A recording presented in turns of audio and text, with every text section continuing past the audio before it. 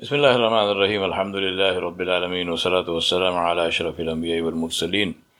Muhammad Rasulullah sallallahu alayhi wa alihi wa sahbihi wa sallam tasliman kathiran kathira. Amma ba'du.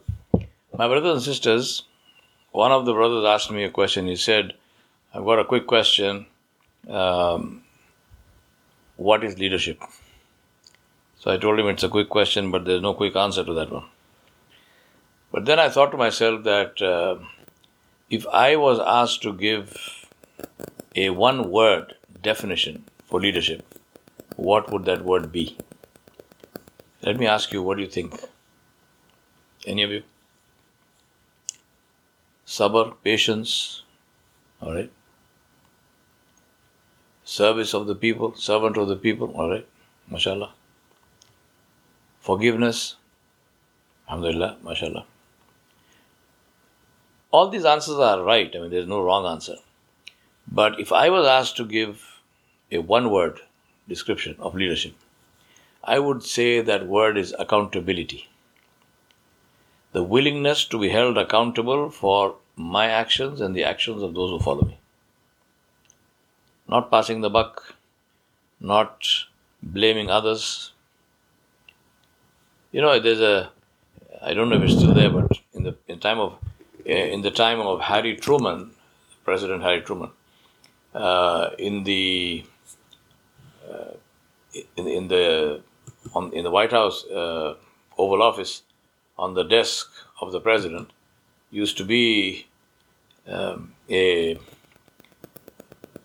quote, and that quote was, "The buck stops here."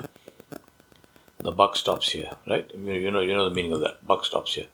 Meaning that from here, things will not be passed around. Nobody will say, oh, not this, not that. No, the buck stops here. I think that's a very important thing to understand, that leadership is where you say the buck stops here. You don't pass on the blame to this one and that one. You accept ownership for your work and the work of others. Now, the reason I'm saying this is because we have the example of the best of all leaders, Rasulullah sallallahu alaihi wasallam. See his journey to Taif. Now, at the time he went to Taif, there were other people who were Muslims, important people, significant people, like Sayyidina Abu Bakr Siddiq radhiyallahu anhu, for example, and many others, who could have been sent. It would have been perfectly logical. It would have been absolutely acceptable.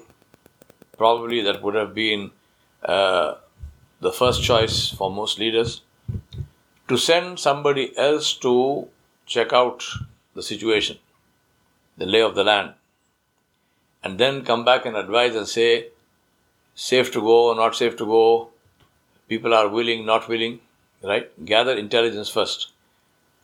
But Rasulullah sallallahu alaihi wasallam didn't do that.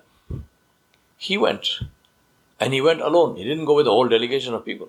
He went alone. He just took Zayd bin Haritha with him, radiyallahu anhu. And that was because at that time, Zayd bin Haritha, radiyallahu anhu, was considered to be the son of Rasulullah sallallahu alaihi wasallam. Nabi sallallahu alaihi wasallam announced this, and he called him Zayd bin Muhammad sallallahu alaihi wasallam. So he went. He went alone. Now we know all that happened in Taif. And then when Rasulullah sallallahu alaihi wasallam entered that garden of the two men from Quraysh, and he rested there, and he made dua to Allah subhanahu wa ta'ala. In this dua, what did he say?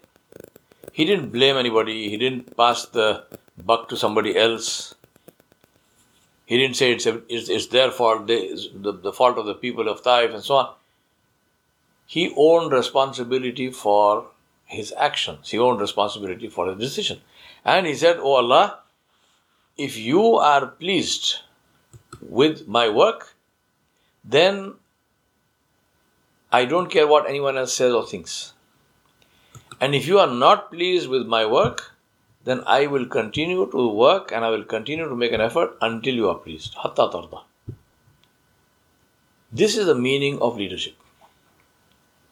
Taking ownership for yourself and taking ownership for your mission, for your actions. We see the same thing in the Battle of Hunain, when everyone turned and ran after the first impact of the enemy forces, which was completely unexpected. The Muslims literally turned around and ran. But Rasulullah ﷺ himself went towards the enemy. He didn't just go towards the enemy, he shouted and he said, I am Muhammad bin Abdul Muttalib. He took the name of his grandfather. You are looking for me? Here I am. The Sahaba grabbed the bridle of he was riding a white mule. They grabbed the bridle of his mule and they pulled him back and said, Ya Rasulullah, please. They want to kill you. If they kill you, then the whole thing is finished. Never hesitated. There's a beautiful story in the Seerah where one day in Medina there was a big commotion very early, before Salat al-Fajr.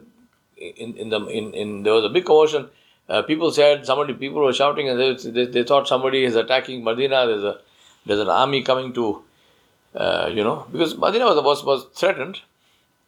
And they saw a horseman coming from the boundary of Medina, coming inwards towards them. And when he came close, they saw it was Rasulullah ﷺ himself. And he was riding bareback. He didn't even put on a saddle on the horse. And he came back and he said, I checked it out, there's no problem. Medina is not in danger. He could have sent somebody else to do it. Taking responsibility, ownership for what we do.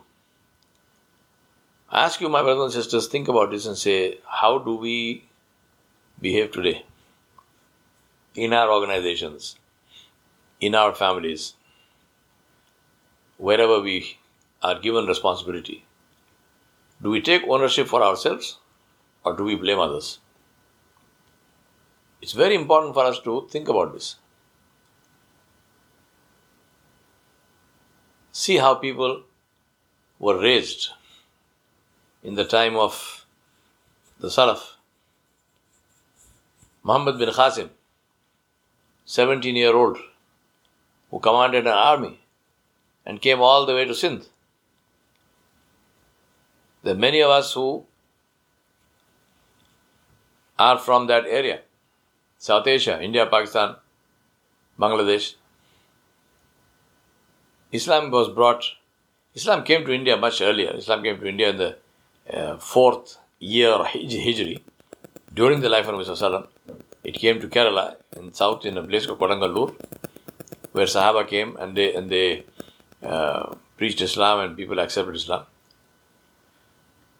But the first major army that came was Muhammad bin Qasim. Now, point being that here was a 17-year-old commanding an army. How do you do that? Believe me, in our organizations today, you might have somebody sitting there in the chair and that's his father's company. It doesn't happen in the army, in the field. Soldiers follow a leader because they respect that leader. They follow the leader because they trust that leader. It's a matter of life and death for them. They don't care who you are. You can be anybody's son. They will not follow you if they don't respect you. How does a 17-year-old get the respect of an army? How do people who are much, much older than him, people who are old enough to be his fathers, how do they accept his command? How are these people raised? What kind of mothers and fathers did they have?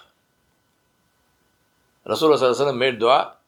When he made dua, we know that the angel of the mountains was sent to him by Nabi Sallallahu Alaihi Wasallam. Jibreel Alayhi Salam came and he brought an angel with him. He said, Ya Rasulullah, Allah has sent, your Rabb has sent this angel and this angel will carry out your orders. Tell him what to do. Rasulullah Sallallahu Alaihi Wasallam said, what can you do? He said, Ya Rasulullah, I can join these two mountains together, between which is the valley of Taif. There will be no Taif. There will be no sign of Taif. Taif will be wiped off the face of the earth. Rasulullah Sallallahu Alaihi Wasallam said, no. He said, my Rabb did not send me to kill people. Allah did not send me to kill people. Maybe Allah will raise from these people others who will accept Islam and who will be a credit to Islam. Muhammad bin Qasim, who I mentioned to you just now, was Thaqafi. He was from Taif. He was the nephew of Hajjaj bin Yusuf. These were the people. My brothers and sisters, seriously we need to ask ourselves and say, do we take ownership? Do we accept, when we talk about leadership, everyone wants to be a leader. Do we take ownership? Do we accept the fact that Allah subhanahu wa ta'ala gave us this beautiful religion and He gave us the guidance of Rasulullah sallallahu alaihi wasallam for a purpose? And that purpose is to lead this world to a place which is a place of beauty and grace. That is our responsibility. I ask Allah Jalla Jalaluhu to be pleased with you and never to be displeased, and to help you and to guide you and to use you for His work so that we become valuable in His sight and that this becomes a means of najah for us, inshallah. وصلى الله على نبي الكريم وعلى آله وصحبه أجمعين برحمتك يا أرحم الراحمين. والسلام عليكم ورحمة الله وبركاته.